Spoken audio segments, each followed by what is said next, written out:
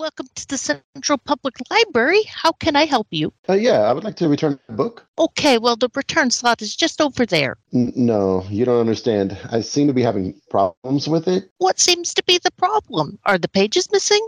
No, all the pages are there. Well, then what's the issue? The book keeps yelling at me. Yelling at you? Yeah, like it's mad at me.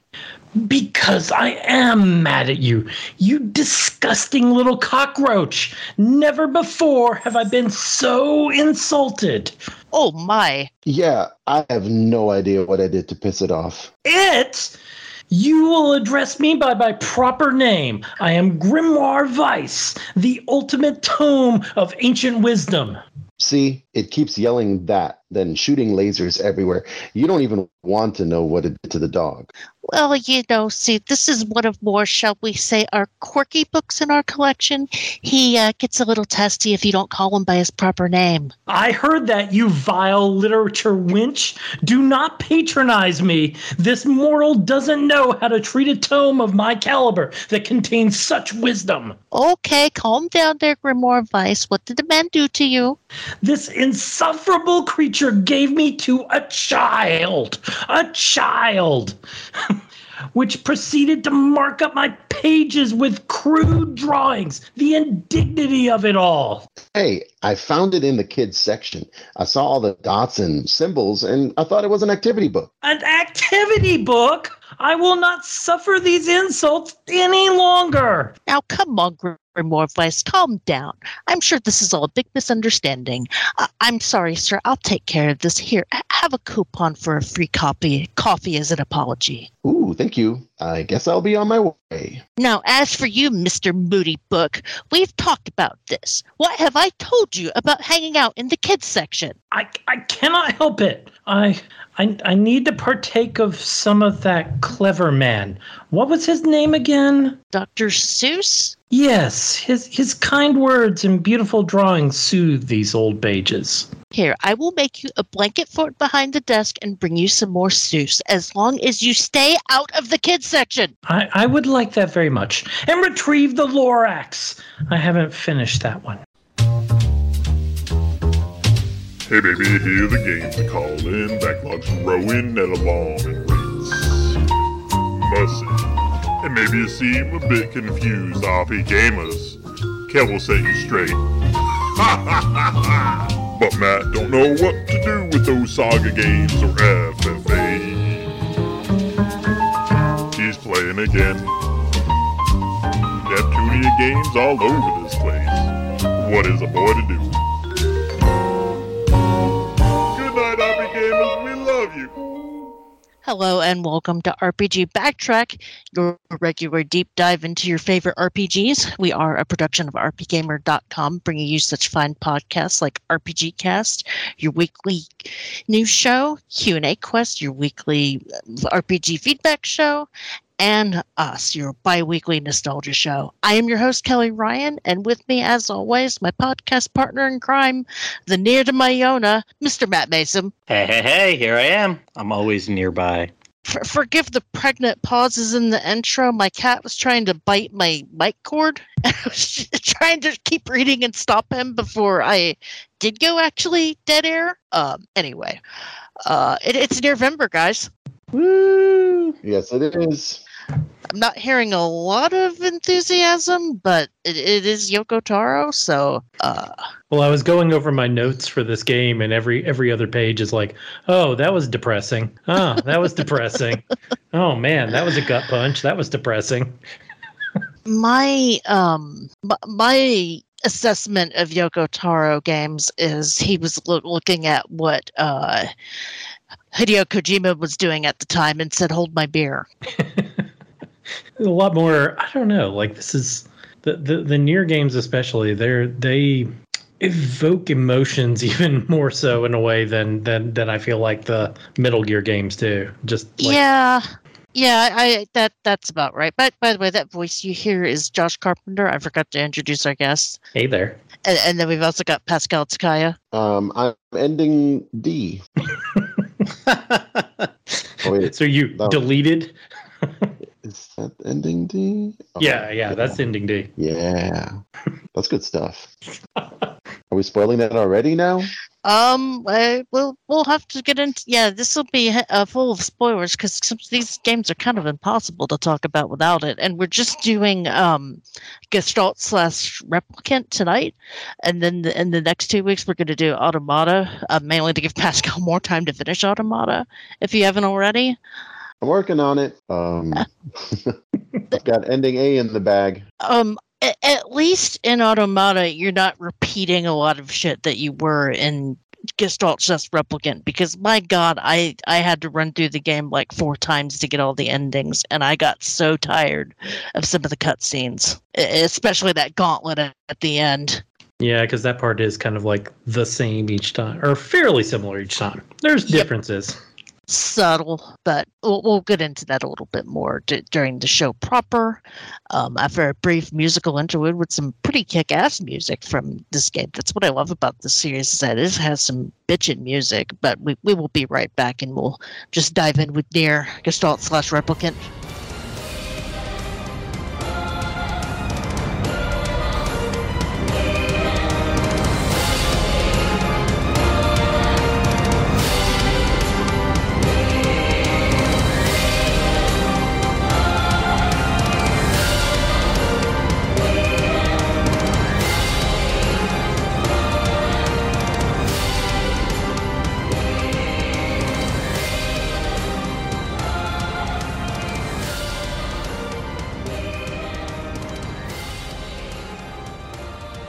Back to RPG Backtrack, where we are talking about Nier, the first game in the series. In North America, it was just called Nier and released on April 24th, 2010. And I didn't know until the enhanced remake of Replicant that this was two sort of different games in Japan. So for the PS3 release, the protagonist was a kid and related to the sister named Yona as a brother. And then for the 360, the protagonist is an adult and is the father of Yona. And I found out that the reason why they did it like this is because they thought that the Japanese audience would prefer the younger protagonist, while the American audience would prefer the older one.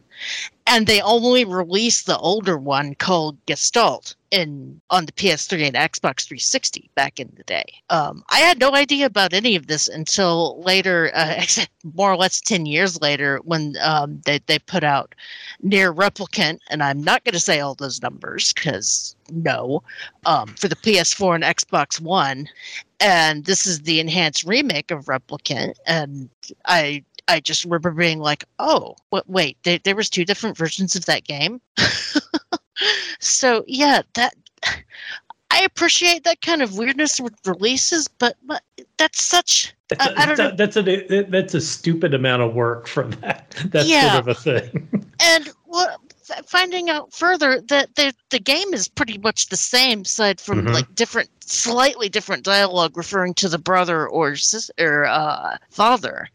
But that just seems such a weird thing to do. So the first question I need to ask is, which version did y'all play? So I played both. I played the original on PS3 way back when. I don't even think I got to the first ending when I was playing it, though. I think I was picking it up many years after it came out and kind of playing through and kind of got distracted by other things. And so I played the remake when it came out 2 years ago. I played Replicant, even though I bought the originals with the intention of playing them, and then found out about Replicant. It's like, well, I might as well play the newer, better version. What about you, Pascal? Yeah, same. I reviewed and played Replicant. I had actually bought Automata, had it on my shelf, and I'm weird, so I don't like playing a second game in a series if I haven't played the first. And at one point, I finally heard that they were is it fair to call it a remake? I think so. Yeah, it was pretty much a ground-up remake. Yeah, and when I heard about that, I thought that was great news, because then I could play Replicant, and then I would have no problem playing Automata after. So only Replicant. So, among the three of us, only Josh has any familiarity with the older generation versions of the game. And I had heard, and I believe that part of the reason why the game didn't do very well in the U.S., except for maybe having a cult following, was that the graphics looked kind of bad. It was not a very pretty looking PS3 game. It definitely was very muddy, very brown, and it very much looked like, something even that could have been, it wouldn't have been out of place on even the PS2. Yeah. Yeah. But I mean, I don't know. I can't think that's the only reason. Like, there's so much in the game that should transcend any like graphical downfall. I think it's go ahead. Well, I mean, some of that also was like I'm not sure what reviewers knew. I know it did really poorly in reviews at the time, and I'm not sure reviewers at the time exactly knew what to make of it. When people were playing it, lots of reviewers, you could tell, just got to the first ending maybe, and then that was it, and kind of reviewed it on that. And part of the game, certainly a lot of the story doesn't really open up and have impact until you're getting to those later playthroughs. Yeah, no, I was agreeing with you for sure. What I was saying is I think that I just don't think that the low scores were warranted based solely on graphics. Like, I mean, I think that is what happened, but I think that was in hindsight probably not the right call for those reviews. So I mean, I think that the remake benefited enormously from having Automata come out and do as well as it did, and then people were, I don't know, prepared, open, ready, somehow to give the game like an actual shot when it was remade. And some of that is probably self-selection. The people, like now it's well known, and the people who are reviewing it are often the people who want to be reviewing it, rather than just it being like a second tier smaller RPG that nobody's heard of that may just get fobbed off on someone on the site. Yeah, and I feel like back in the 360 and PS3 days that there was a very huge backlash on Japanese RPGs, and particularly the really weird ones. And I think that kind of didn't help the game either. That it's a Japanese action RPG, and it's also weird as hell. And people just too didn't weird like for that. the room. Yeah, didn't like that in that era. Well, I mean, it's technically part of the Drakengard series, but Drakengard itself is a really kind of small niche series, and you wouldn't even know that unless you like really go and do a ton of research, the ties between it, because it's not in the title. It's not exactly like that's something they're slapping on the on the canister, like, oh, from the Drakengard series. Yeah, that's a tiny series nobody knows. Or if they know of it, it was also notorious for kind of like not running very well on the PS2, if my memory serves. Mm-hmm. I mean, that's the same console generation where Demon Souls was, I can't remember like the full layout of how the story goes, but it was, thought it was going to be a failure, or it was considered a failure. It was like Sony put money into it and then decided they weren't even going to bring it to the US, and then Atlas picked it up. Yeah, like sold for what, like pennies on the dollar, probably the publishing rights. And so that was the era that Nier, Replicant, and Gestalt came out in. So I think we're in a different time now. People are more prepared for the weird. And embrace it, because I mean, even though the game didn't do very well, it kind of became a little bit of a cult hit. Yeah, I mean, it also has going against it that it does not in any way, shape, or form attempt to help the player understand its story, and never mind any backstory whatsoever. I mean, if you don't go out and do the legwork and read up on Drakengard yourself, you're just out of luck. Oh, thankfully there's no shortage of multi-hour video essays on the entire Yoko Taro verse. Well, I mean, it's also a game that is like aggressively like hitting you in the face, like taking your hand, slapping you in the face, and asking you, why are you hitting yourself in the face? It makes you do all of the stupid RPG stuff that every RPG does. And the whole time Grimoire Weiss is there going like, why are you doing this stupid RPG stuff? Like, oh God, now we're going to have to go and save that woman, aren't we? Oh, geez. Aren't we supposed to be saving your sister? Why are we wasting our time with this? Yeah, the game definitely knows what it is and goes out of its way to point it out, which somebody who's been playing RPGs for 25 years, I appreciate it when games are self-aware like that. Doesn't change the fact that some of those quests are kind of a pain in the ass. I'm thinking of like aggressively painful sometimes. Yes. I'm thinking of a certain one that involves breaking things that made me want to cry. Oh But gosh, the fishing mini games.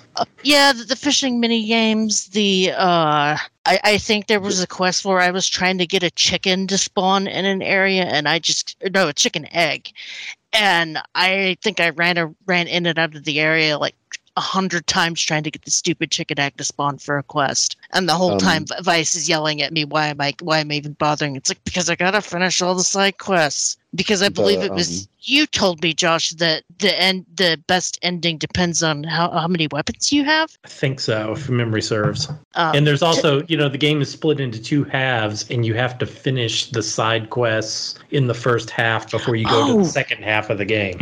Right, I forgot about the time skip. Yeah. Not to mention, you boot up the game, and for some reason you're in the future, and all of the stuff is going on in the convenience store, and then suddenly it blasts to what could either be the past or the far-flung post-apocalyptic future. Which now that I think what it actually is, because of it being tied to a Drakengard game. Yeah, I think it's technically the future. I think it's like 1,400 years in the future. Yeah, it says it there on this. It does tell you in game when you jump forward. It's 1,400 and I don't know 27 years or whatever in the future. Yeah, so you skip forward a millennium and a half. But somehow it's all the same people. It's a long time. So kind of the gist of the story of the game is that you're either the brother or the father, and you have this sister who is constantly sick and constantly getting kidnapped by monsters, and you have to go rescue her. And that's about the most basic of the story I can give, because it goes all sorts of places after that. Obviously, you find the Grimoire of Vice, who is this ancient tome that is helping you try to find basically using his magic to find a cure for Yoda's disease, which is called the Black Scrawl. You encounter a woman named Kaine who is extremely hot-tempered, and Grimoire Vice loves to call her a hussy the whole time. And then, well, she's running around in basically underwear in the entire game. Yeah, it's just kind of like a nightie. Leaves nothing to the imagination. Absolutely nothing. And then you also run into a blindfolded boy named Emil who can petrify people with his sight. Oh, poor Emil. And then later gets turned into a robot who kind of becomes the mascot of the series. Well, at least the head. And that's the most basic explanation I can give, because the story just kind of goes places and never really explains itself. Well, I watched some videos in preparation for the podcast. Some videos that were just like plot summaries, just to kind of refresh my memories, and then other videos that like did a deeper dive and explain also like the connections to the Drakengard series and I guess the backstory. I mean, it's been a few years since I've played it, but I walked out of that video thinking I didn't know any of that. Like, I literally knew not even a single word of what that man had been talking about for 12 or 15 minutes. That's how adamant the game is about not giving away any. If you don't know it yourself, you're not going to find out in this game how it connects to the series, what the things that it references are. I guess the whole idea of replicants and gestalts and the Black Scrawl and everything like ties back to the events. One of the endings of Drakengard 2, I think. Right.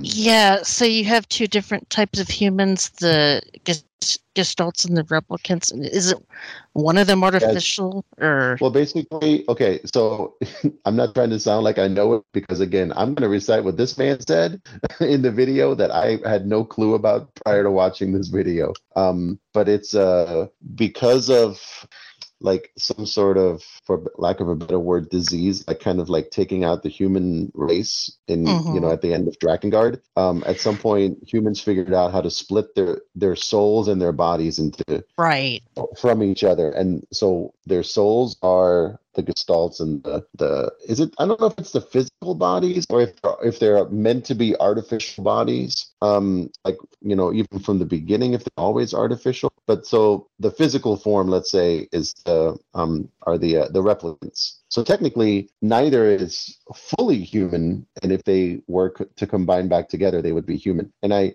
mean, that's kind of the conceit of the game. That's like the story that's happening behind the scenes. I mean, you aren't told this until I have no idea when you find out near the ending of maybe the first run, or maybe not even until like a subsequent run later on. You certainly don't know it for most of your probably the majority of your playtime. That like the idea is basically now that so much time has passed, the powers that be are trying to, I think, initialize like the rejoining of the two halves to like kind of bring back the human race. Yeah. And you don't know this, and your character doesn't know this, and every action you take is basically preventing this from happening. Like you're unwittingly fighting against the human race reviving itself. And all the shades that you have been fighting, these shade monsters you fight throughout the game are actually the remnant of the, human souls. That's why every time when you fight one, they bleed and they drop books. So the entire first time you're playing through this, so the whole conceit of Nier is that you play through the game multiple times and to get different endings. So the first time you play through, you're playing it like a video game. You're going along, you're killing everything in front of you because you're playing a video game. That's what you do. And when you flip it around and you start once you get the first ending and you start playing it. Okay, sorry. Can I interject? It's not, and it isn't just what you do. I mean, they give you a great reason to do it because you're trying to save your sister. Well, okay, like the whole way through, you're trying to save your sister. First, you're trying to find a cure for her disease. That covers like the first quote unquote half of the first run through, and then as events unfold, she is abducted. She gets taken. And so then it becomes about freeing her. But the whole time you're trying to save your sister. I mean, you have a great reason to go kill the monsters that are keeping your sister from you and putting her in danger. Like, it's not just because that's what you do. It's like, no, you got to save somebody. You got to save your family. And the main character is just completely hell-bent on that mission. Like nothing even phases him. Like you get later in the game and the little village, the area that Kaine is from, like Emil kind of like wipes it out, like his powers go loose and he wipes out the entire village. He's distraught and devastated. Kaine is kind of like silently, she's very stoic about it. But the main character doesn't even give a crap about that. He's totally focused on getting his sister back and saving her. He doesn't care about all the people who just died. He has a singular focus all the way through. So you're going through that the first time through. Like you said, it's a very, very traditional plot line. Like, I'm going to save my sister. And then the second time through, you're playing as Kaine. And Kaine is like, she has been merged with one of the shades. So she gets this internal dialogue where you can actually hear what the shades are saying. So the whole time, your second playthrough, you're getting the dialogue that's actually was happening all the time. That's when you start realizing, like, oh crap, these things were, these people they weren't just doing it to be evil to me. They had their own motivations. They were saving their families. They were doing it because humans, the shells were coming along and, attacking their friends. And it's all portrayed now like you're the bad guy, basically. Yeah. I mean, and that is messed up. Yeah, and I mean, that's the whole point of getting to the end. The Shadowkeeper, like it gets into that duality of like, humans have been split between their souls and the shells, and the whole reason that the bad guy was stealing Yona was because Yona was supposed to be the shell for his sister. Oh, so he was trying to save the whole time. He was trying to save his sister, just like the main character was trying to save his. Yeah. I mean, the whole game is filled with so many different like emotional it's a roller coaster. If Totally. if you can't find anything that like makes you choke up, I guess it's that would be surprising. Like if it's not the narrative, then maybe like the characters, because maybe we'll talk about more later. But there's some really, really, really excellent characters in this game. But so yeah, but like you were saying that you find out that the enemies weren't like just trying to be evil to you, but I mean, I would like turn it around even further than that. Not only were they not evil at all, turns out you're the evil one. I mean, not like knowingly, but your actions wouldn't stand up in any like court of law if you like put them in full context. You are doing horrible things, like inhumane. Just you didn't know you were doing it. The first pair of boss. Are they the first? I think they are. Definitely, they're early on. It's a pair of statues that this is when you first go and like find Yona the first time she like goes missing, and when you find Grimoire Weiss, it's a pair of statues with like glowing eyes, and it's pretty ordinary like boss fight, right? Like statues with like sword wielding, and anyway you beat them, and then in the second playthrough, you get little vignettes that show you what they're doing before you get to them, like little scenes to show what their daily life was like before they encountered you. And it's like they're like taking care of each other, and they're taking care of the shades around them, and they're forming like this little bonded unit. And then one day here Nier shows up and slaughters them mercilessly while they're like pleading for him to leave them be. That's pretty horrendous. And because it's a video game, you feel like you kind of have to do it. Oh yeah.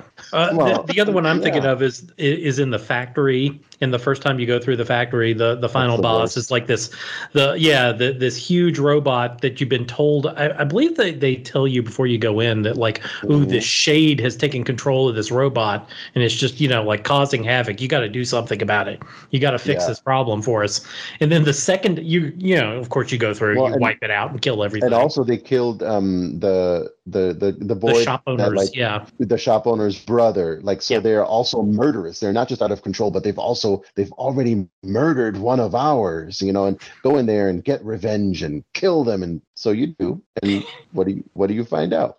The second time around, of course, you find out that like, oh, actually it was what was it? They were trying to save the guy when he got killed. Save him or something. I thought it was the shop because the two brothers were shop owners, and it was their mother because their mother was in there. I think the first time the first time you go in the factory when you're your younger self, like in the first half of the game, right, to find the mother.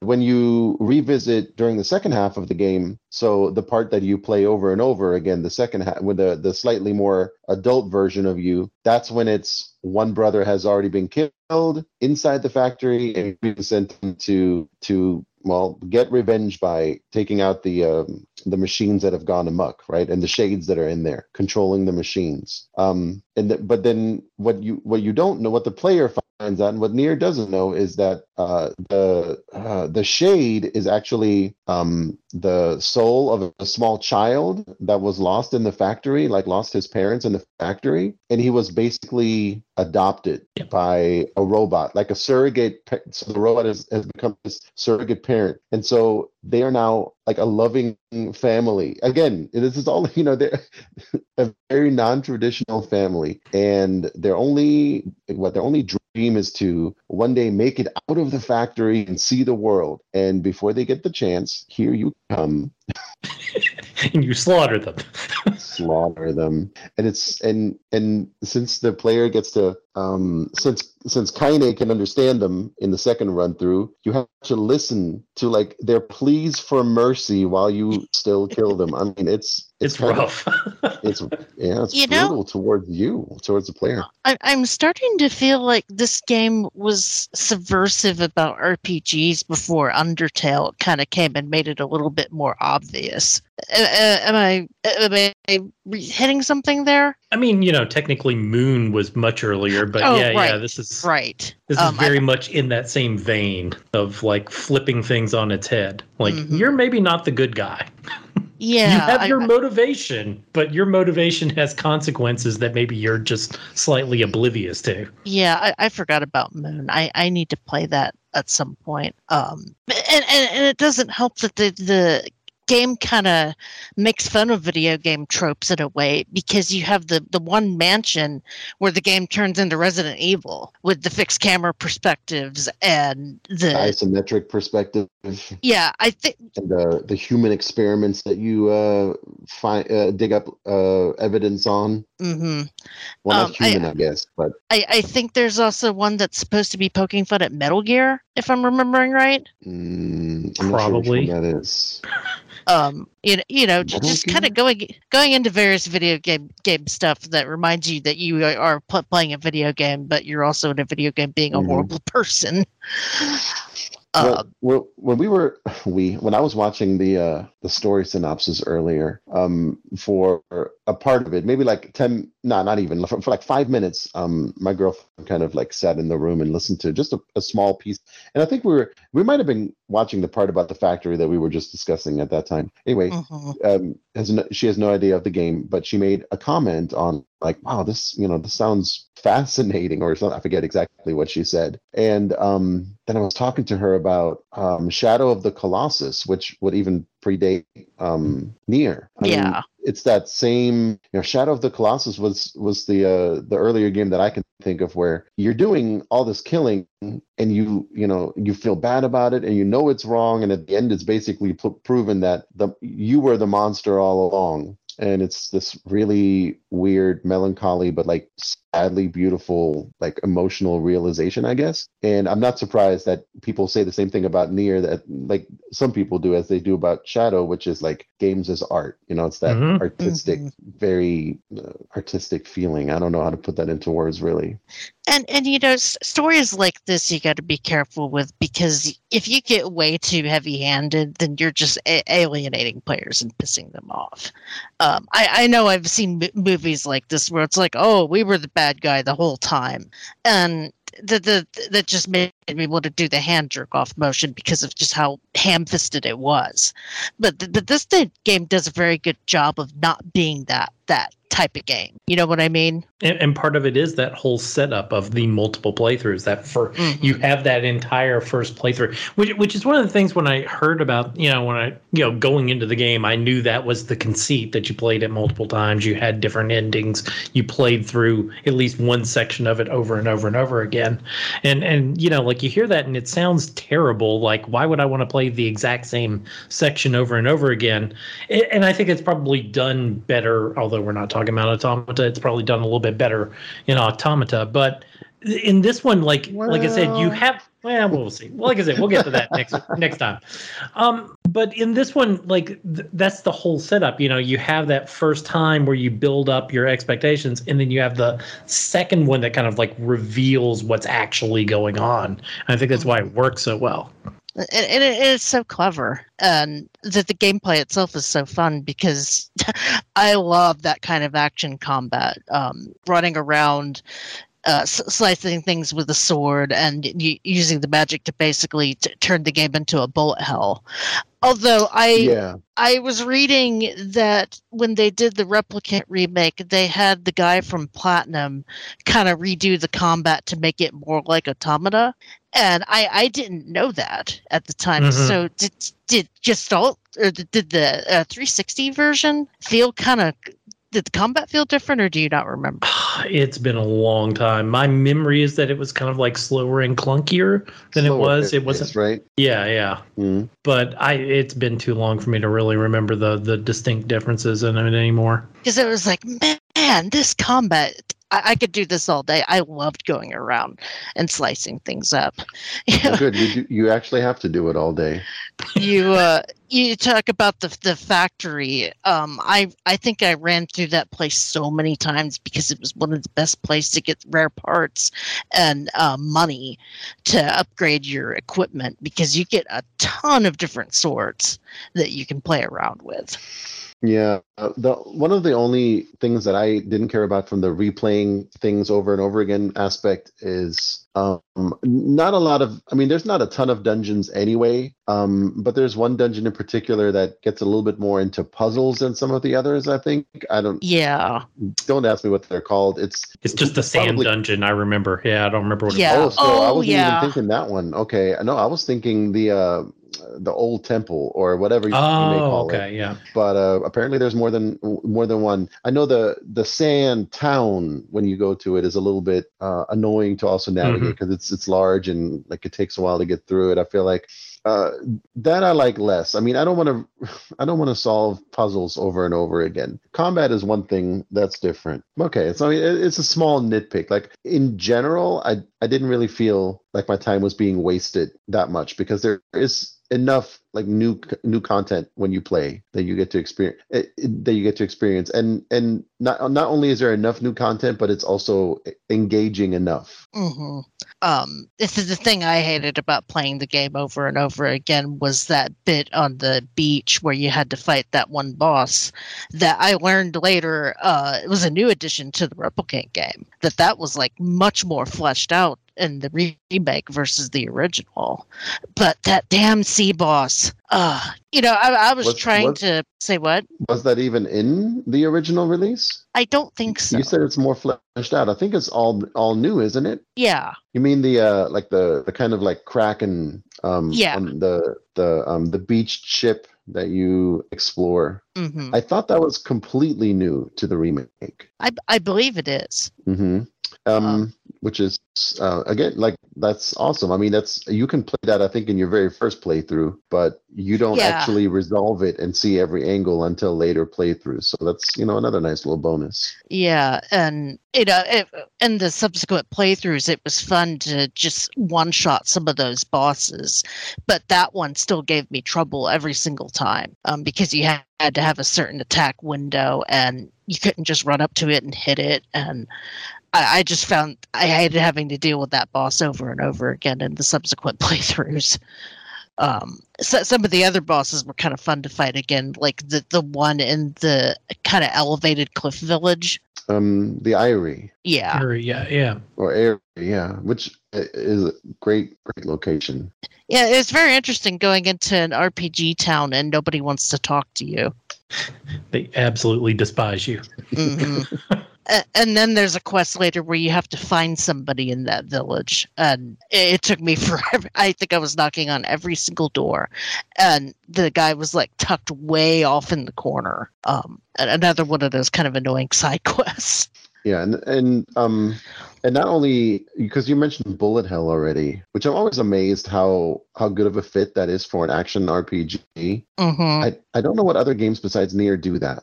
I'm having a hard time thinking of them, to be honest. I think I did play something recently that kind of had elements of that, but I couldn't even. I'm blanking on it now. But it's I know Automata kind of took the Bullet Hell and cranked it up to 11. Yeah. And well, I mean, he likes to play around with different genres in it. I mean, you've got that. I mean, it loves to go back and forth between 2D and 3D in different sections, kind of like sometimes almost forcing you into 2D to kind of make it a little bit more cinematic look. Side-scrolling. And then, of course, he's got the visual novel section in the forest. Yeah. Yep. The virus, almost. I remember that. I mean, some of that is you could also argue is for cost-cutting measures. It's a lot cheaper to read a whole backstory in a visual novel than it would be to like animate assets for it. Is that the bit where you read about Kaine's backstory, or am I thinking of something else? Yeah, there's that, but it's used for other things throughout. I mean, that's not the only one. I think you are probably talking about the really, really lengthy one, though. Yeah, because that one was pretty heart-wrenching. Like about her growing up, her childhood with her grandmother and all that. Is that the one you're referring to? Yeah. The way she was bullied. Yeah, that happens in the as part of the second playthrough. That kind of sets up like her possession by the shade, yeah. Yeah, the shade that she's inhabited by. Which I don't know. I feel like this is kind of on Kaine, because if she was aware of all these things during your first playthrough, which we later then find out about, that she was fully able to understand everything that was happening around her, but never shared that information with Nier or with anybody. Like, she kept it to herself. Like, she knew what like the sins you were really committing, and she did it anyway and kept quiet about it. I don't know about that. Well, you can understand at least why she did it in terms of the people of the area. Like it recontextualizes that scene, at least, where you understand like why she didn't give a crap about those people, because those people were awful to her. But you definitely have to sit there and kind of think about that. Like the ethical thoughts that this game brings up are, like difficult to even parse through. Yeah. Are we saying that the whole game is a trolley problem? It feels like it sometimes. We haven't even gotten into Emil, which his whole story is Emil. Poor Emil. So he's afflicted with a condition where if he's basically Medusa. If he looks at people, they turn to stone. And then, like I said, later. At first, only for a short while, though. I mean, that it isn't really the Emil that you spend most of your time with. That's only Emil during the young part of the game, right? During the childhood part, and then I think he's. You're right. He still has his uniform for a short while after you encounter him again later. Yeah, it isn't until the time skip that he kind of ends up in a different body. Yeah, it's a little after the time skip. Like, okay, so the time skip occurs because Nier's village is attacked. Like, after you do all these things and rescue Yona, multiple times, I guess, or try to cure. Yeah. You basically just waste time for a while and make things kind of move along. I guess the first couple of hours are just about you encountering your party members. You need to have them for the story to continue. So then his village is attacked, and the only way that they can't kill the boss. Like, he's too strong, but they can contain him, and the only way is by they shut him in the library basement. Kaine blocks the door with her body and then tells Emil to turn her to stone. And so petrifying her basically blocks the door, and that seals in the enemy. Mm-hmm. But it's her sacrificing herself. It was just a heartbreaking, gut punch when you get to the end of the first half, just, for her to sacrifice herself like that. Mm-hmm. Oh, you think for her it was heartbreak, or like for me, like as the player, I'm just like heartbroken. Yeah. But because of Kaine. Yeah. Oh, for me, everything was always Emil. Like, everything just centered in Emil. Emil suffers so much throughout the entire game. Yeah, no kidding. I mean, the whole game is torture porn for everybody, right? Like, the whole human race, and out of everybody, Emil gets it exponentially worse, is what I mean, at least in my opinion. Mm-hmm, mm-hmm. And just the mental scarring for having to turn his friend to. I mean, he basically, for all he knows, right, he's killing her. Yeah, it's heartbreaking. She's sacrificing herself, but he's the one that has to do it. this young child. Oh, Lord. And it doesn't help that the voice actor just kills it. I mean, all of the voice acting in this game is top notch. I wasn't even going to say it. That is. I figured there was so much to talk about that, like, I wasn't going to bring it up later, but man, that's, yeah. But the Emil's voice actor just kills it in that scene, mm-hmm. and he sounds so sweet and innocent, Not just in that scene. Just everywhere. And, Is it Julianne Taylor, I think? I feel like that's it. I can't remember. I'd have to look. Mm-hmm. I'd have to look it up, but because she's always sobbing, like, he's always sobbing, and that sounds annoying if you just say it out loud, but it's so heart-wrenching in the game because he's sobbing for good reason.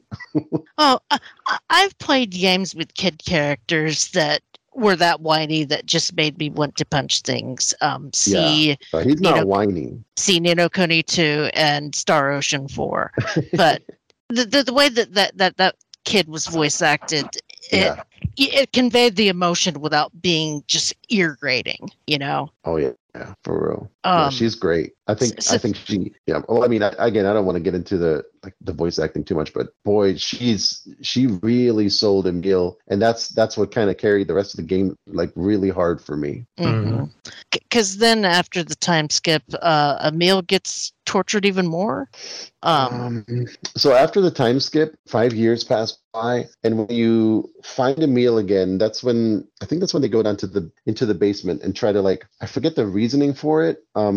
They find a way to unpetrify Kaine, right? But did they find it right? But not till after. First, that might be why they go into. That's why they go to the the research place. Yes. So they go to the place where under his mansion where he's been experimented on, and they find his sister in like this twisted monster body that she's turned into, and by I guess killing her, or he takes her power. Basically release her from her torment. He takes it on himself, and that's when his body now changes, and that's just a whole, oh god, like if you thought it was bad before, like now it's just off the rails for him. Poor Emil has to kill his sister so that he can save his friend. It's brutal. And then he has to walk through life like as a skeleton with the smiling head. Yeah, ashamed of how he looks. He doesn't want his friends to look at him. It's funny how like in the first half of the game he can't look at them because he'll turn them to stone, and now he doesn't want them to look at him, you know? Yeah. I also found it funny that they basically made that smiling head the mascot of the series in a way. Yeah. Yoko Taro always wears it to all the press things. Yeah. And that's strangeness. Yeah, and you can buy like ice cube trays with the head and cushions and stuff like that, which I always found kind of interesting, even though the reason why he's like that is more body horror. So yeah, then they do unpetrify Kaine. Everybody gets reunited, and then stuff happens. I kind of don't remember. The next thing must be like the Irie or whatever happens there. That must be shortly after. Yeah. Then you're on the long quest to get back Yona. You have to go collect these pieces of an emblem or a key or something like that. Yeah, so you can get into the castle. Yeah. And they're basically scattered in every location that you already visited. Now has this MacGuffin that you have to go back to it and pick up this item, because only united will only with their powers combined, Captain Planet and all that other stuff. Video gamey. Yeah, it's so, I don't know. That's a pretty weak excuse to go revisit every place, but yeah. That's the the budget that this game has kind of showing.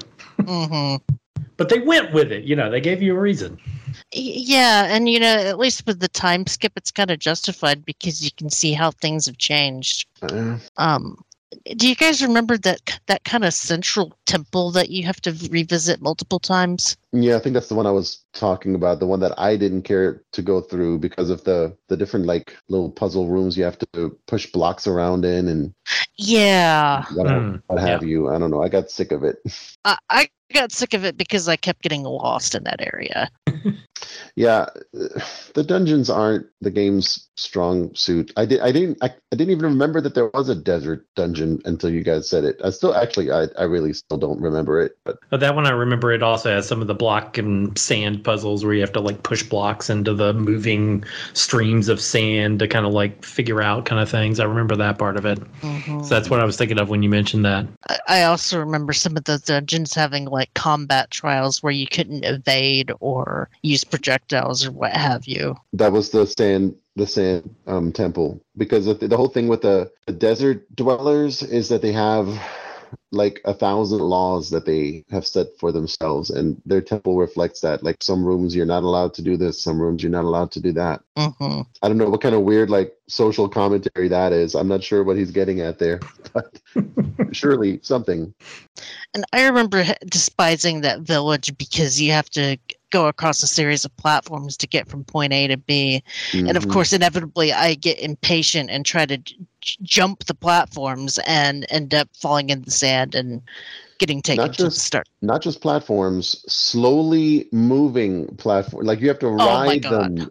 You can't just jump from one to the other. You have to wait. So Yeah, slow. it's a little bit of a time sink.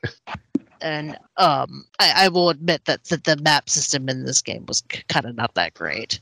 Oh, and also lovely that you at some point you unlock fast travel, except just kidding, it's not a really true fast travel. It only goes to certain places, and boy, is there still a ton of running needed to visit the location. Like it would have been nothing to put a fast travel point right by the dungeon or right by the desert village or whatever. No, that's not what you get. Yeah, they did the same thing in the sequel, and it was also kind of annoying. Yeah, this Um, I'm finding that out right now. Darn you, Yoko Taro. yeah, Well, that's where the development effort of making a whole nother iteration of the game went to that rather than implementing more fast travel points, I guess. Am I the only one that I mean, I must be a true Westerner because I think I would have liked being Daddy Near more than Brother Near. I don't know because Josh was kind of telling me that the game, it feels like there's more character growth with Brother Near because he basically grows up literally. Yeah. And I watched a little bit of the Gestalt the Gestalt gameplay with Daddy Nair and was kind of like, yeah, I don't think I could have handled an entire game with this guy. Okay. I don't know if it's that, but I definitely feel like I'm more forgiving of the brother being kind of like mindlessly, the young brother just being mindlessly full of rage than I am buying like the 40-year-old guy doing that. Mm-hmm. Okay. And that's sorry. That's weird for me because I usually prefer older characters in video games too. I thought I would have liked being the older man a little bit more when it comes to, especially the first half of the game when it's about saving his daughter. Yeah. Or when that's the primary, okay, it's all about saving his daughter. But when you're actually still able to interact with her, when she's talking to you, and she's bedridden and sickly and stuff, like I think to me that would have hit harder if I was her father rather than her brother. And then later, once like the group is together, Emil and Kaine and everybody, they're all like somewhat close in age. But I guess I feel like I would have liked the dynamic of having like one noticeably older character in the group a little more. Oh, I can see that.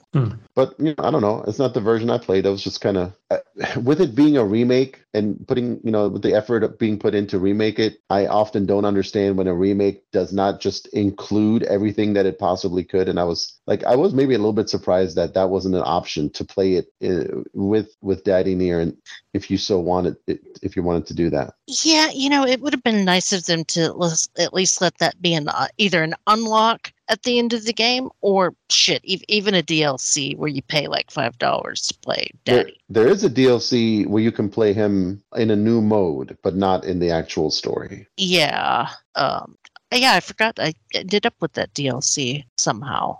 It's kind of like a combat trial or something like that, but I think it unlocks like narrative elements. I don't think I spent a lot of time with it, so I'm not 100% sure. No, I didn't spend a lot of time with it either. I just looked at it to check it out and you're like, okay, well, it's just combat, but back to the story. And I don't, was there other paid DLC for this, or was it just that?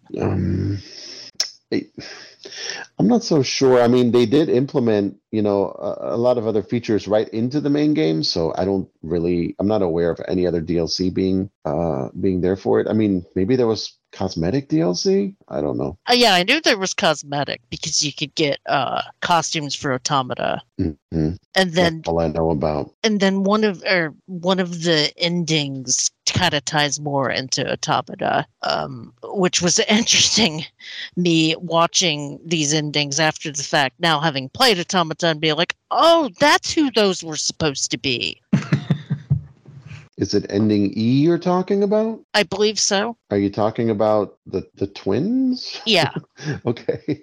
Yeah. I don't know. I haven't played Automata yet, so I might not have made the connection that you're talking. I haven't finished it yet, so. Yeah. I just realized that those twins were supposed to be the twins at Automata, and I don't want to say too much because I don't want to burn a lot of material for Automata. No. But the connections were very interesting. I'll just say that right now. I'll have to put a pin in that for next show. So should we talk about ending E at all, or? No, go ahead. Or maybe before that we should mention ending D, which itself was kind of infamous.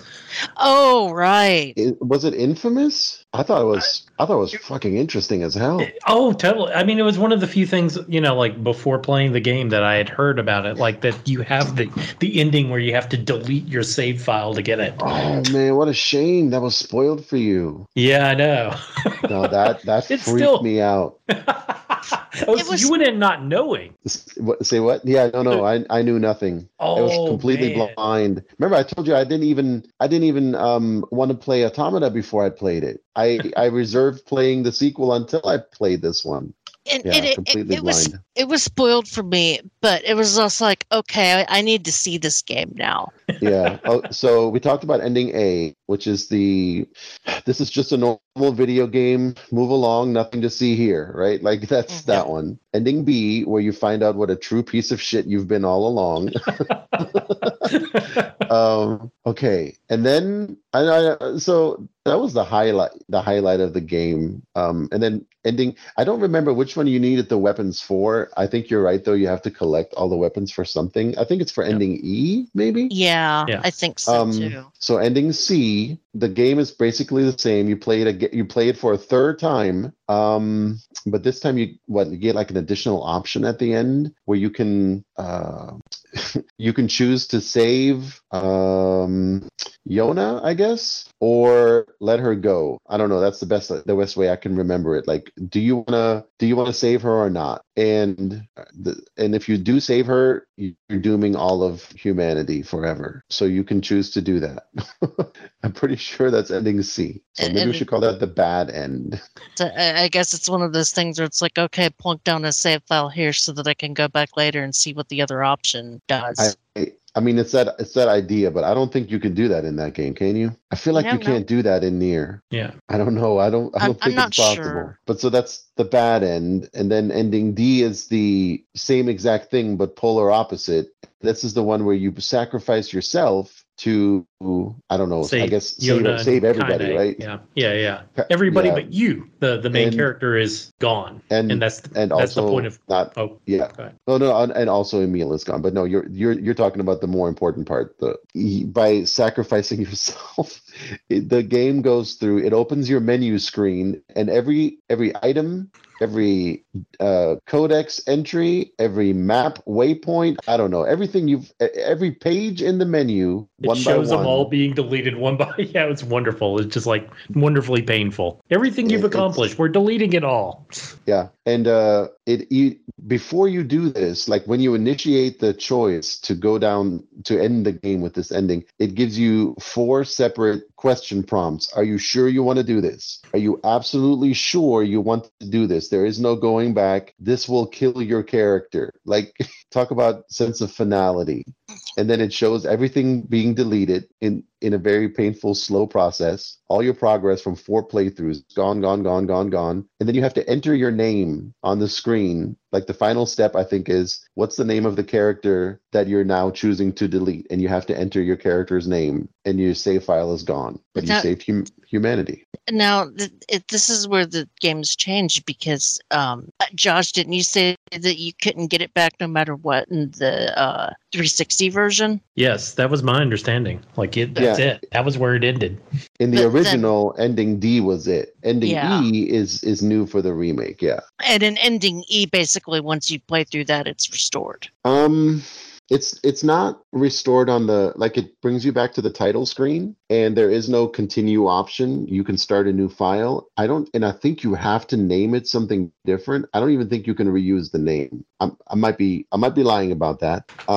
And then it starts off with the very beginning of the game, which you were talking about earlier in the convenience store, like Yeah. the 20 minutes of the game that you spend like in just the near future as opposed to like 1,000 years in the future. Mm-hmm. So you play all that again, then you're young near, and you play the first half of the game over again. And I think you have to play the entire first half up until the time skip, or if not all the way, then probably close. And that's when the game decides to change, because now when you reach that point, Kaine wakes up, and it turns out that what you've just been playing in ending E is actually her dreaming.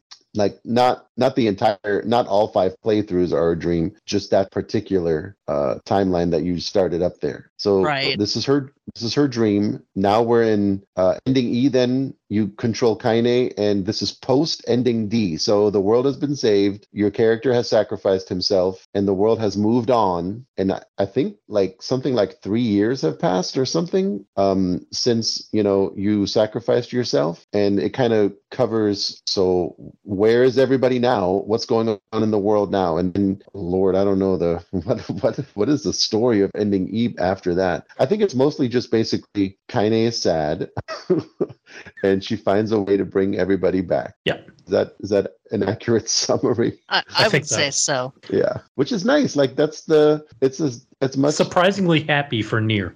Yeah. It's as close to a Disney moment as you're probably gonna get here. It certainly ends it on a satisfying note. Satisfying, yet I still had to go watch a plot summary. What, just for ending E? Yeah. Well, I don't really understand the storyline in ending E too much. Maybe it's because you said it ties into Automata a lot, Yeah. and that would mean nothing to me. So it's probably convoluted.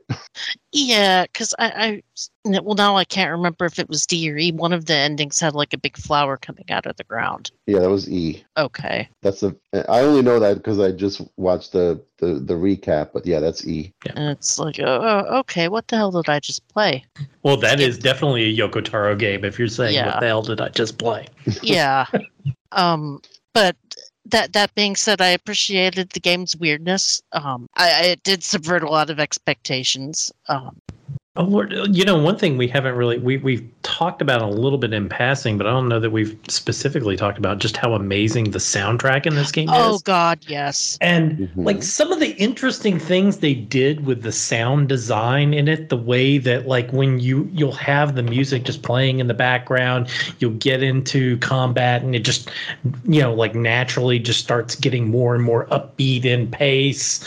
Like when you're as you're going around the village, the Song of the Ancients will be playing, and as you get closer to like the town square, I can't remember which one it was, Devila or Popula, who would sit out in the town. Devila would sit out there and sing, and as you would get closer to her, her voice would get louder and louder, and as you would go away, it would get softer and softer. All the little stuff they did as well with the music was just fantastic. And then I think there's a quest where she's not there, and it's kind of like, wait, I don't hear the music. Where's Popula?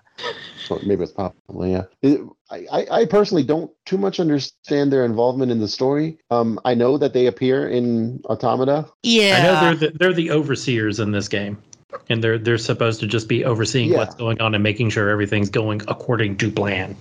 Right. Well, I guess what I was saying. Yeah, I said that wrong. I don't really understand like what's behind the scenes of their role. Like there's a little bit more to them than I guess meets the eye that I'm a little unsure of. I mean that itself was like one of the big, like for me playing it through the first time.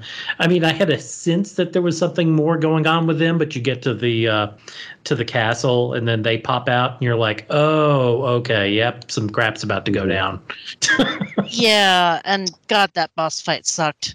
Very much so. From what I understand, they're the ones trying to revive humanity by bringing together the two grimoires. Right. And I guess, okay. So I guess the reason that they send you on all your quests is to like find grimoire vice first of all, and then unlock what do they call this? Is it called the secret verses? Something like that. I wrote it down in the sheet.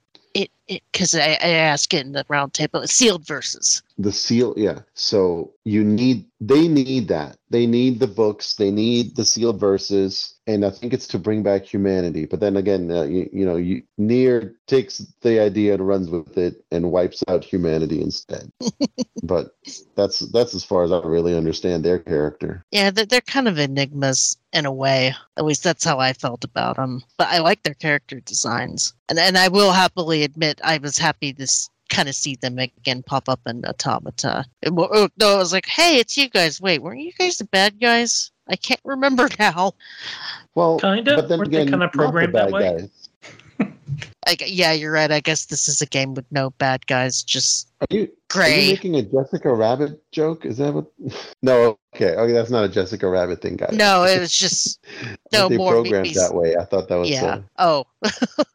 I mean, they're redheads, and they're not bad. They were just programmed that way. Did you guys notice in the library that in one of the rooms there's replicas of all the bosses that you fought? Yes. Yeah. Yes. I thought that was kind of neat. And now you mentioned it. Put a pin in that for Automata, by the way. Yeah. I thought that was part of the hint of Devila and Popula, that there was more going on there than than them just being the town leaders. And I remember when I booted this up for the first time, I don't know what I thought the game was like, but when I saw that it was more like an actual RPG, I was kind of stunned. And I do not remember or can describe what I had built the game up in my head before I played it was. I think I thought it was going to be more, well, to be honest, more like Automata, where it was a ruined world and how Automata is kind of gray. Yeah. Compared to this game, which was surprisingly colorful for how grim it is. Oh yes, thankfully so. Oh, I'm having a hard time with that in Automata. Yeah, burning material. I don't like it when Automata the color palette kind of drops out. But we'll get into that next time. Was the game that colorful on the 360, Josh, or was this kind of an improvement with the remake? Once again, my memory is that the remake is more colorful and that the original was a little bit more brown and muted, but maybe that's like a bias of that generation of thinking like everything looked a little brown and muted. You're not PS3 the only 360. You're not the only person that associates that era of gaming with sepia. I could just be like imparting that sort of bias back on it. Gosh, that era was a lot of brown games. If we're making a point to talk about the music now, I mean, we've already said Emil's voice actress. We talked about, like, for me, she's like she does the best. Like, I don't know words right now. She's amazing. But so, like, the rest of the voice actors are really, really good too. And we really haven't talked about Grimoire of Ice at all as far as like voice acting. Oh my gosh. Well, so when I started playing this, that was when I was starting to get into Critical Role, and I knew Liam O'Brien was in it because he did a bunch of games during that time. I did not know that Laura Bailey was in it as Kaine. So to me, it was filthy mouthed. Yeah. Well, not only was it weird hearing her kind of filthy mouth, even though granted she talks like a sailor in Critical Role. To me, what was funnier was hearing them two bicker the whole time, because I know for a fact that they're like best friends in real life. So they must have had to have a laugh at a couple of this dialogue. The bickering, you mean in Nier? Yeah, where he. Their exchanges are amazing. But the banter is so funny. Oh my God. Every time they would get into a little argument, I was just dying laughing, especially knowing that probably after those takes, they were laughing their asses off themselves. Yeah. Because they're besties. I mean, you can tell, like, it's two characters like fighting side by side, but their personalities are the biggest flash of personalities ever. I don't think it gets to the point where you think that they hate each other, but they cannot for a second sit still without picking the other one apart. Mm-hmm. And they both give as good as they get. I mean, their back and forth is something else. It is hilarious. It kind of brings a little bit of levity to the game. Yeah, And sure. I had to apologize to Josh before the show because he was playing Vice in the Bit and in the skit. And, I'm rewatching some of the cutscenes to refresh my memory about how his vocal ticks and inflections are, and I'm just like, yeah, this is what happens when you have a Shakespearean actor play a character that's already over the top. A floating book. Yeah, that's a floating book. Yeah, it's hard to come up off the cuff with like other equally memorable casts of characters as Emil, Kaine, and Grimoire Weiss. I mean, forget Nier. Nier is like forgettable milquetoast compared to those three. I mean, they don't. I think he isn't even officially named Nier. That's just what fans call him, right? Which I didn't know until I did research for this show, and I thought was kind of interesting. It's kind of like in Fight Club how they call the Edward Norton character Jack, even though he's never named. But that being said, I thought his voice actor was pretty good too. Mm-hmm. It's not the voice actor that I'm knocking, but I mean, like, he just doesn't. He's not given the same kind of like fun, memorable characterization.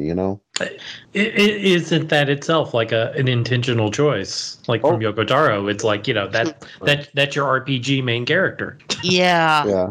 And he's not a fun character. Like, he's not out for fun. I mean, no, he's out for serious business. So I guess that's understandable. Yeah, you took the words out of my mouth, Josh. That's exactly what I was going to say, is that he's probably boring because he's meant to be the main character and not necessarily silent protagonists, but just kind of character or player insert protagonists tend to be rather dull. So much of this game is almost like a commentary itself on RPGs, and video games in general. And I appreciate that. I love it when RPGs kind of make fun of themselves. I know overall, something I pointed out when I wrote the review. I mean, I'll probably 9.5 times out of 10, I'll put on Japanese voiceovers for a game that has them originally in Japanese. But for this game, like, I feel like you're really missing out if you don't put on the English vocal track for the characters. Yeah. They had some of the best voice direction I've ever heard.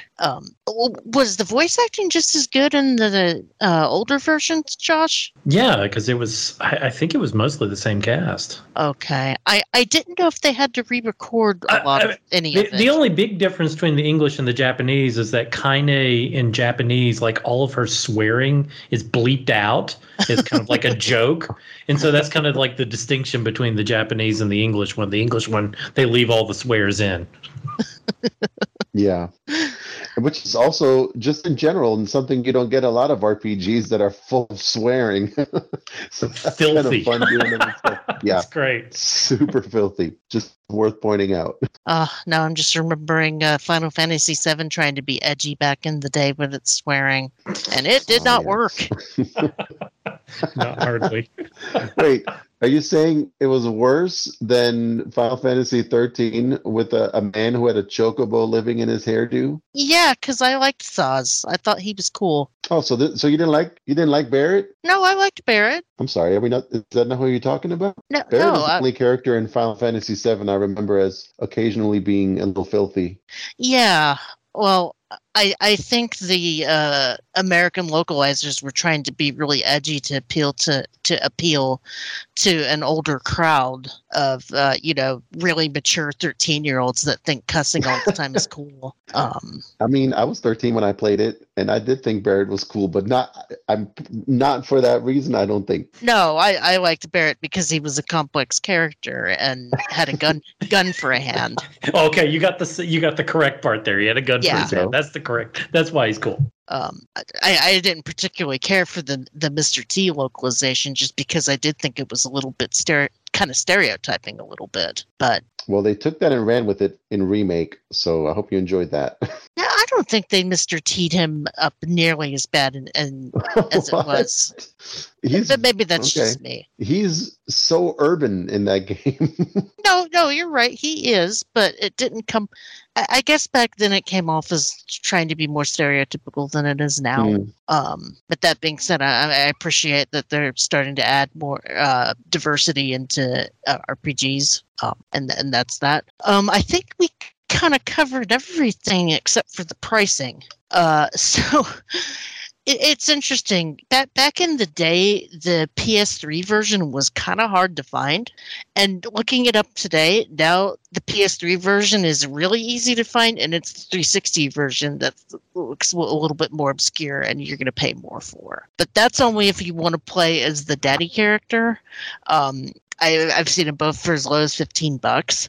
That being said, the PS4 remake, which honestly I think is the better version of the game, is as low as $20 for PS4 and Xbox. Also Steam, if you feel like paying $60 for it, even though it does go on sale quite a bit. I mean, it's definitely the better version. It has additional content, better graphics, more voice dialogue, a whole new ending. And yeah, there's no question. Better combat.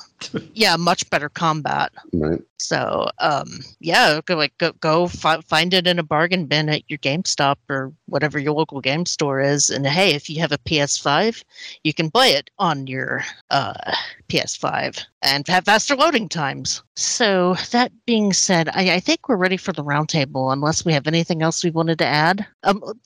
Overall, how did we like this game? We sound pretty positive. I love it. Like it was, like one of my favorite games of 2 years ago. And I mean, I just think it's such an interesting exploration of storytelling in video games that it's something that everyone should really give a try.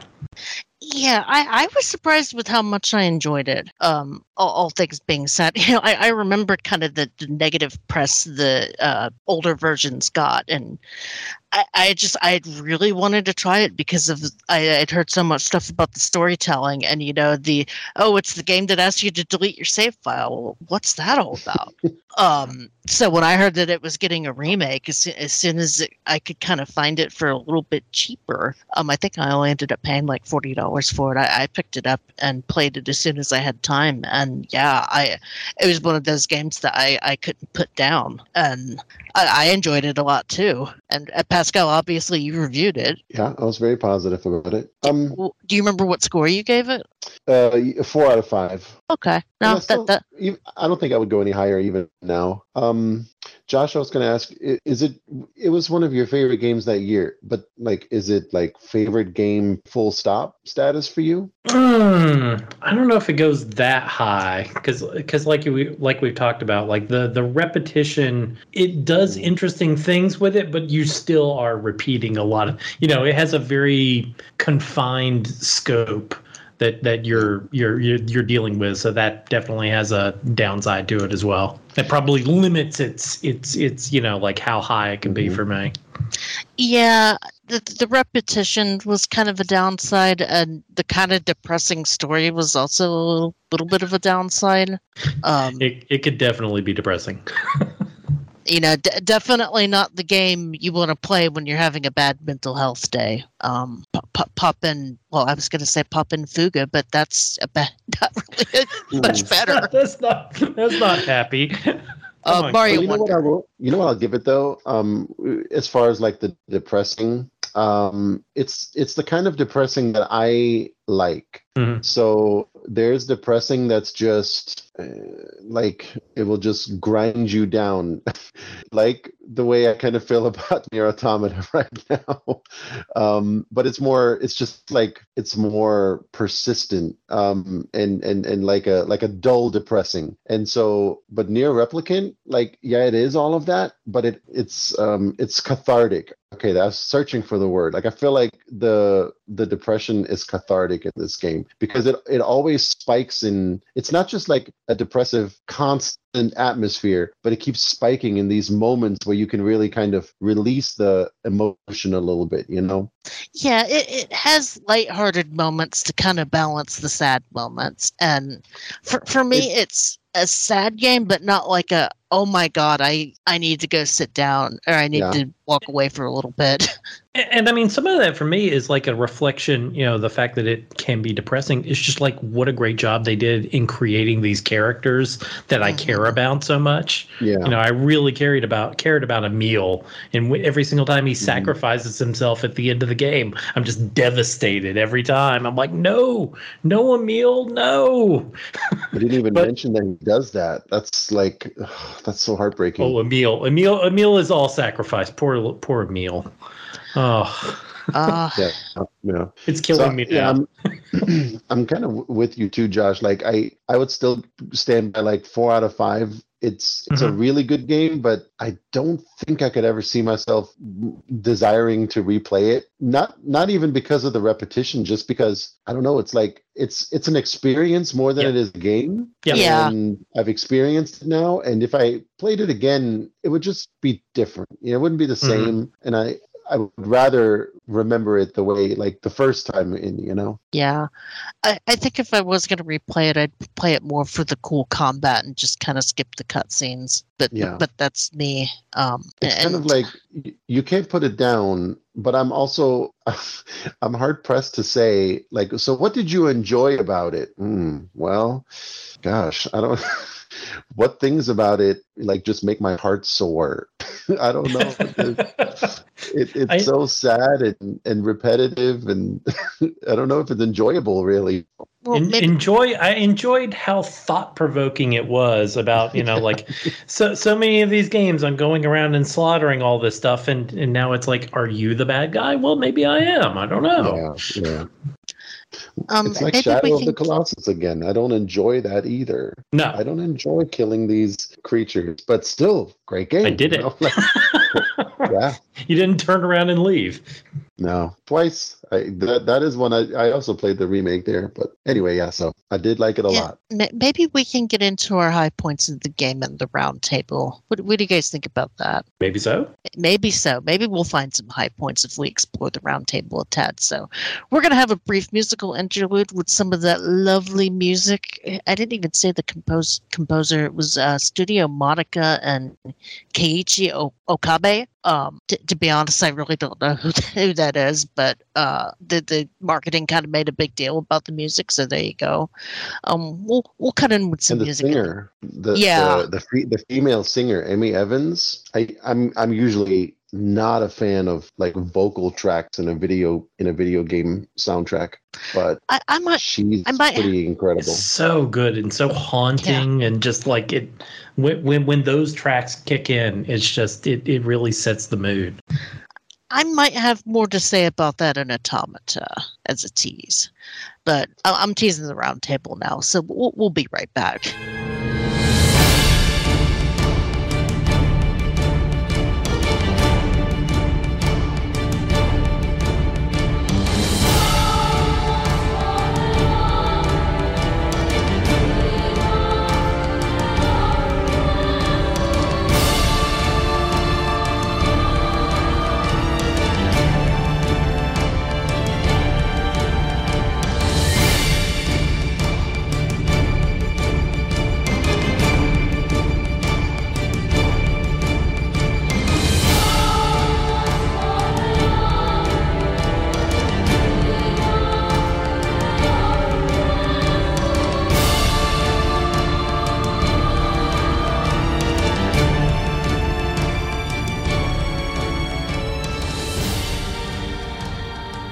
Back to RPG Backtrack, where we are now getting into the roundtable, talking about our favorite moments and other things in Nier Gestalt / Replicant. My first one, obviously. What's your favorite moment from the game? Now, I had to take out the funniest because there isn't a lot of funny moments, but just the most memorable moment for you guys. Well, we were talking about that a little bit in between sessions here, and there were funny moments, especially between Kaine and Grimoire Vice. But I'm struggling to think of one specific one that sticks out in my mind. There were just like lots of great interactions between the two of them. I don't know, like the one moment, definitely not funniest moment, but like one of my the most heartwarming moments that I remember from the game. And I think it was right at the beginning of the second half of the game, where Kaine and Emil have helped save the village from the giant monster that had been trapped in the library at the for that 5-year time skip. And even though they had managed to save the village, like the villagers still hate Kaine and Emil basically because of who they are and the way they look, and they force them to camp outside the village. They're not allowed to come inside the village. And Emil at this point, he's been transformed by the power into the disfigured face, and he's horrified by it and doesn't want anyone to look at him. And there's just this little scene between him and Kaine where Kaine's trying to kind of like soothe him about it, like about the way he looks. It was just like this wonderful little heartwarming scene between the two of them, and two of my favorite characters in the game. Well, I forgot about the whole camping outside the city stuff and how pissed off the main character gets, and Emil and Kaine are like, it's fine, don't worry about it. Yeah. Kind of appreciating him sticking up for them, and then being like, whatever, these guys are assholes, don't lose sleep over it. Yeah. Isn't it great that Kaine takes on that role for Emil? Like, he is the one character that she shows like genuine care and affection for, because she's so hard-nosed all the other times. And I don't know if it's just that one time. I feel like that might have been a few moments like that. Yeah, they definitely had a little bit of a connection. Yeah. That's really great. And considering like how easy it would have been for Kaine to become like the waifu character, it's kind of nice that isn't how she's the way. I mean, her character design, the way she was dressed up, I don't know. I feel like there's a reason for that, but she doesn't degrade down that stereotypical road. Maybe not in the game, but in the merchandise. Well, okay. I can't argue probably there. I don't.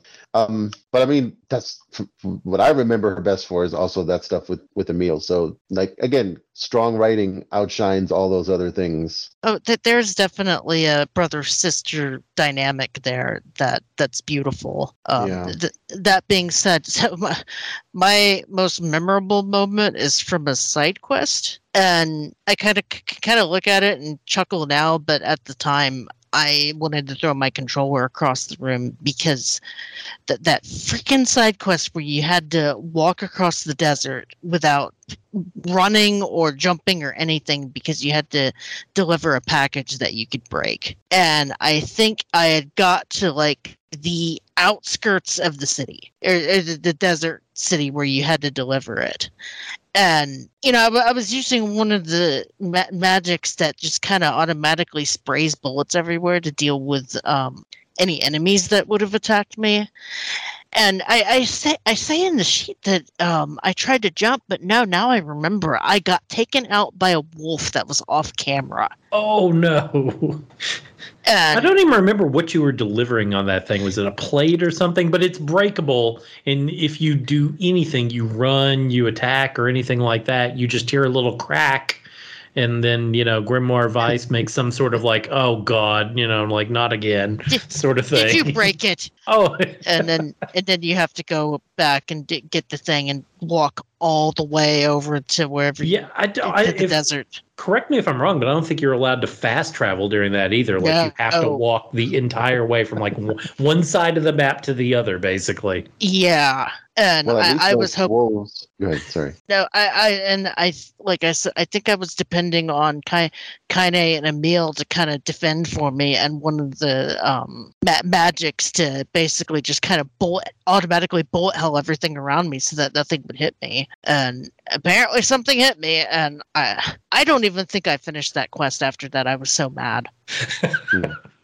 Well, you'll be happier knowing that those damn wolves got what's coming to them. Yes. So yeah, it's funny to talk about now, but not so much while I was playing the game. Anyway, what was your most memorable moment, Pascal? Well, we kind of already mentioned it. And it certainly isn't a funny moment. It's when is it Emil takes out the Aerie? Is his powers Yes. kind of like Yeah. run amok, right? I think it's in order like to kill a boss or Yeah, he defend kind them of from a boss loses or something. control and Mhm. doesn't just take out the boss, but kind of kills everybody. And I think that's when it's that scene after when he's coming to terms with what he did, and like the crying is so gut wrenching and real. Mhm. Like and I feel like I'm beating a dead horse about it, but I think that was the moment that made me like more or less look up and say like, wow, like whoever this lady is that's doing the voice, like I love you for this. This is far and above like what I would expect us to hear in a game or elsewhere. And I know we mentioned it already, but it definitely would be like the number one thing I remember about the game. And like I said before, that could be a moment that could be so annoying in other games, but when you have a good voice actor that can nail that, it's brilliant. Yeah. Do you guys remember a side quest that I thought this was like a little memorable also about the lighthouse keeper, the old lady in the seaside town? I remember something about that, but I don't remember the details. It is I don't remember how optional it is. Like some side quests are not like super optional, but you get a side quest to deliver. Okay, so I think what it is some townsperson tells you the postman broke his leg or for whatever reason he can't make deliveries. So you go to the mailman and you volunteer to make deliveries for him, and one of the deliveries is to the lighthouse lady. You deliver her a letter, and I believe you do a couple of those. Like you continue bringing her letters, and like over the course and she's like a real crotchety old lady, and over the course of like the narrative of the side quest, you find out, well, these letters are from her lover that's, I can't quite remember where he is. He went somewhere.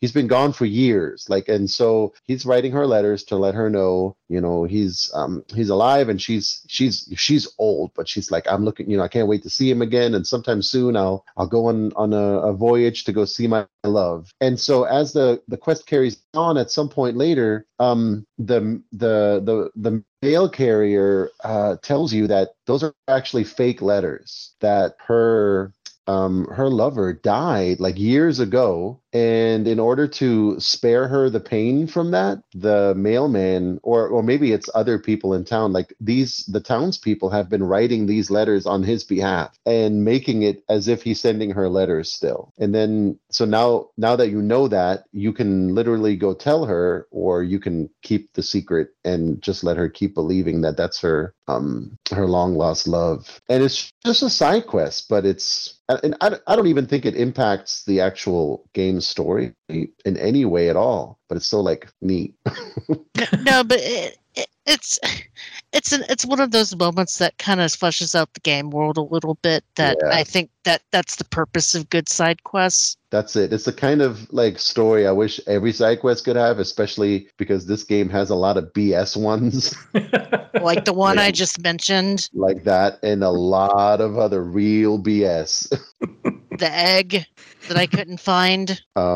Travel all the way across the map to pick up one single item, then go to the farthest other corner to go deliver it multiple times. Mm-hmm. Yeah, I don't like side quests like that. I like side quests that have a little bit of a important story to them, that tell more about the characters in the world. Yeah. Speaking of characters, we kind of mentioned this already. Who are our favorite characters in this game? Oh, don't we love them all? Like entertainment value. I mean, it's got to be Grimoire Weiss.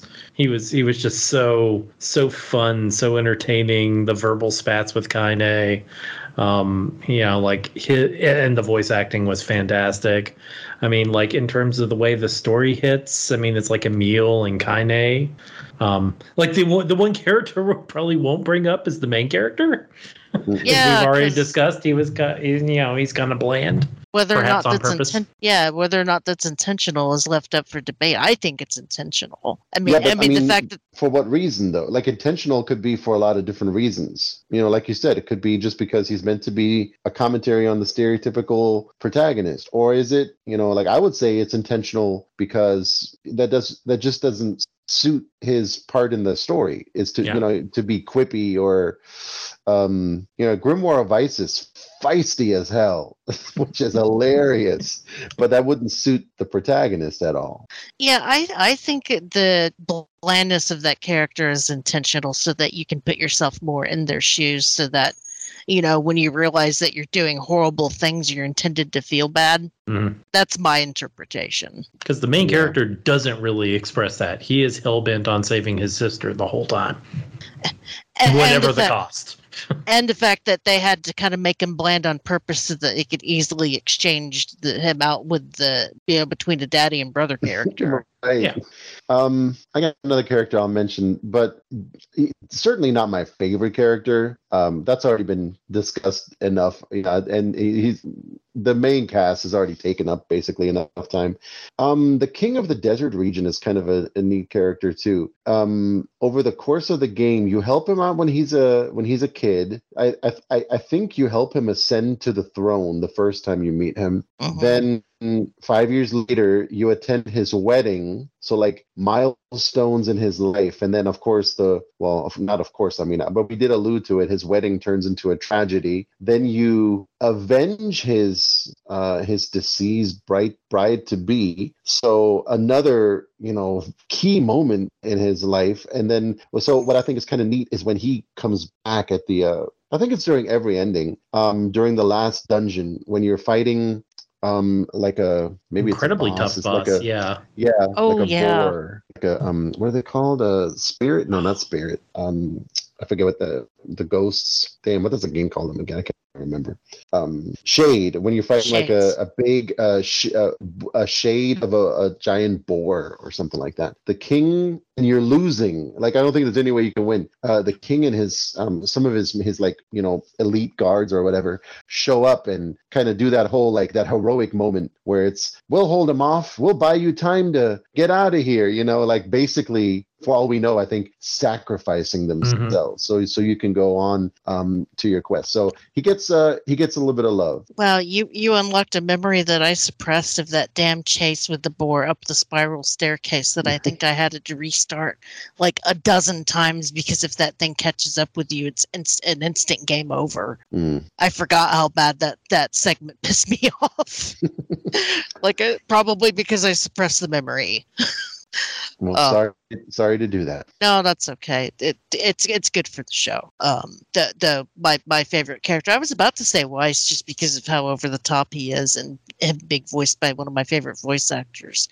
But then I sat and thought about it, and it's like, no, Emil needs to get the prize from me because not only is he just a cinnamon roll that you can't help but love, but I appreciate kid characters in video games that aren't annoying because it is so easy to make them annoying. What I call the Shinji Mikami syndrome, or I'm sorry, Shinji Ikari syndrome. Yeah, different guy.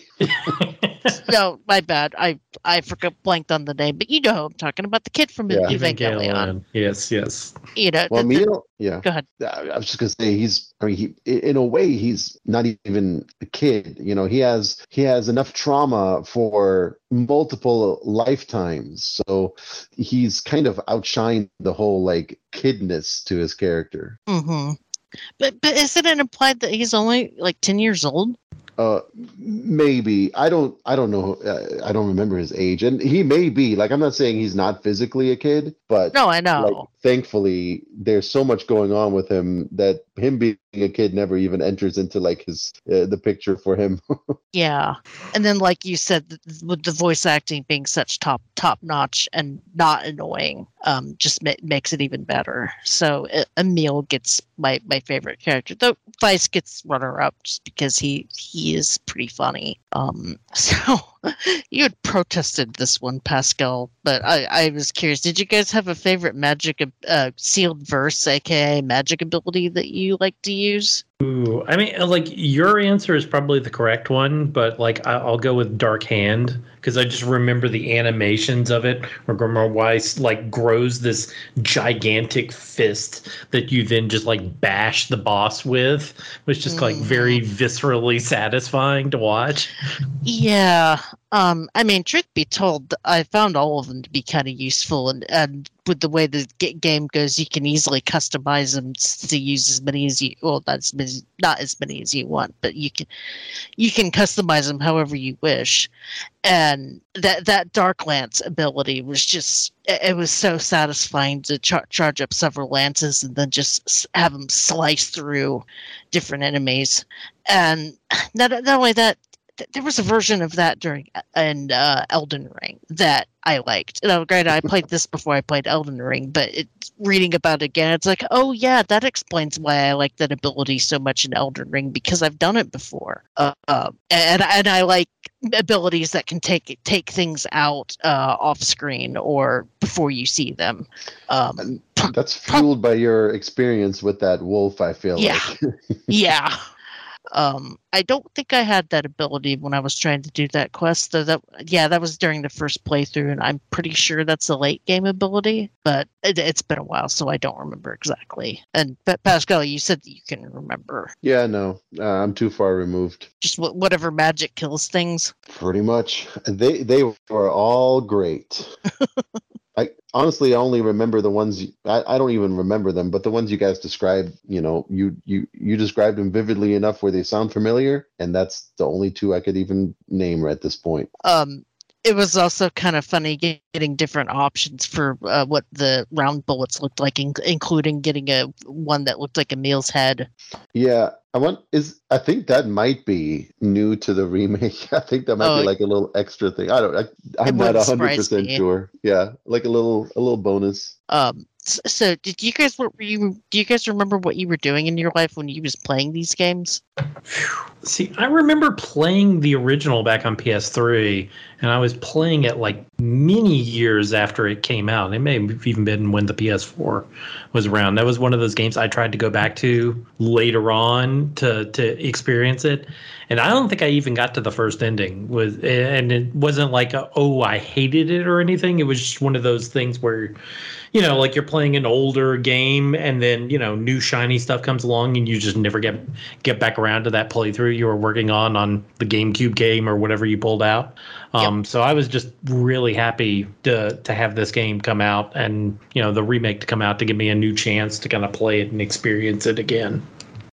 I think this was one of the first games that I played on my PS5 because it came out around July of... hang on. No, it came out in April, but I found a price drop at around July. Actually, now that I think about it, I think it was my JRPG July game that year. Uh-huh. But there wasn't that much PS5 stuff when it came out, and the bundle I got, all it came with was Ratchet and Clank and Miles Morales. See, I think you were playing it a couple months after I did. I remember texting with you about it, but we weren't playing it at exactly the same time. Yeah, because you was giving me hints about all the different weapons and Yeah. I remember chatting with you about it, and I had to remind myself, we weren't playing it at the same time. It was a little bit of a disconnect. Yeah, but I remember being surprised how much I enjoyed it when we were chatting together. It's like, man, this game is really good. But yeah, that's my memories. Nothing too specific. Just chatting with you and playing it on my PS5. So isn't that always fun when you're playing it kind of same time as somebody else? And I love that. Yeah, it's like my only good memories from playing Metal Max was doing it at the same time you were, Pascal, and chatting on all of our problems with it. Suffering together. Yeah, it wouldn't be a recording of a Backtrack if we didn't name drop Metal Max one time at least. We got our scheduling session coming up. Do we need to address this trauma? No. Well, wait a minute. There's a third person who suffered as well. Somebody reviewed the remake of Metal Magazine.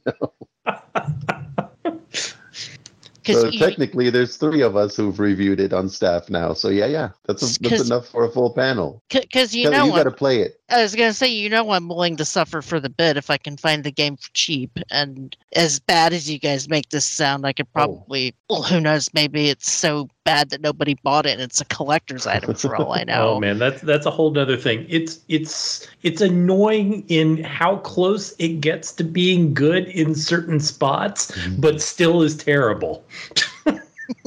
So, Josh, if that makes sense.